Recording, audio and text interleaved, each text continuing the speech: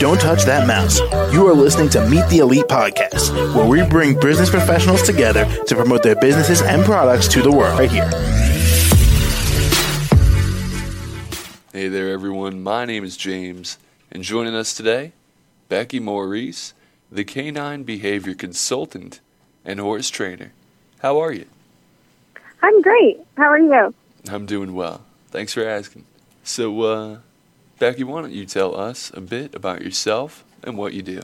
Sure. I've been training dogs professionally for about 18, almost 20 years.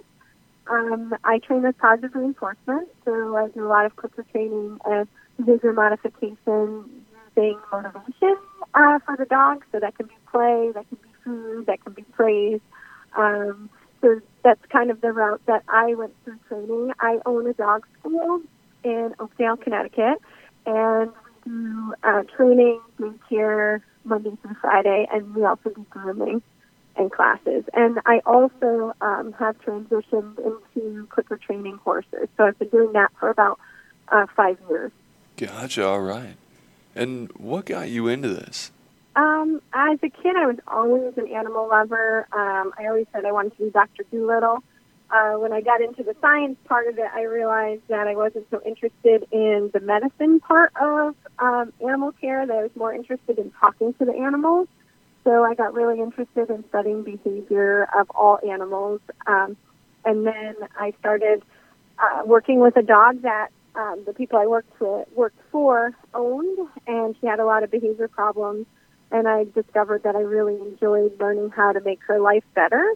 And I also realized that a lot of people who have dogs that have behavioral problems, there's a lot of shame attached to that, and they kind of take on, the insecurity that their dog has because their dog is obnoxious or barking and lunging.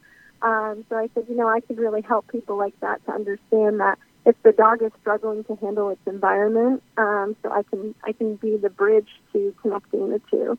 So I really enjoyed being a positive influence in the dog's life and also the human's life. So, do you have any tricks of the trade for us? The number one thing I find when working with an animal is you have to find out what motivates them. So some dogs are motivated by touch. Some dogs actually find touch as being like an aversive. So that actually does the opposite. So being able to read the animal that's in front of you and decide how can I connect with them by teaching them that it's beneficial if they interact with me. It's their choice to interact with me, but if they do, I can provide something that they find motivating or that they desire. And finally, Becky, how can the audience reach out and contact you? Sure. My business name is Albright Canine. That's ALLBRIGHT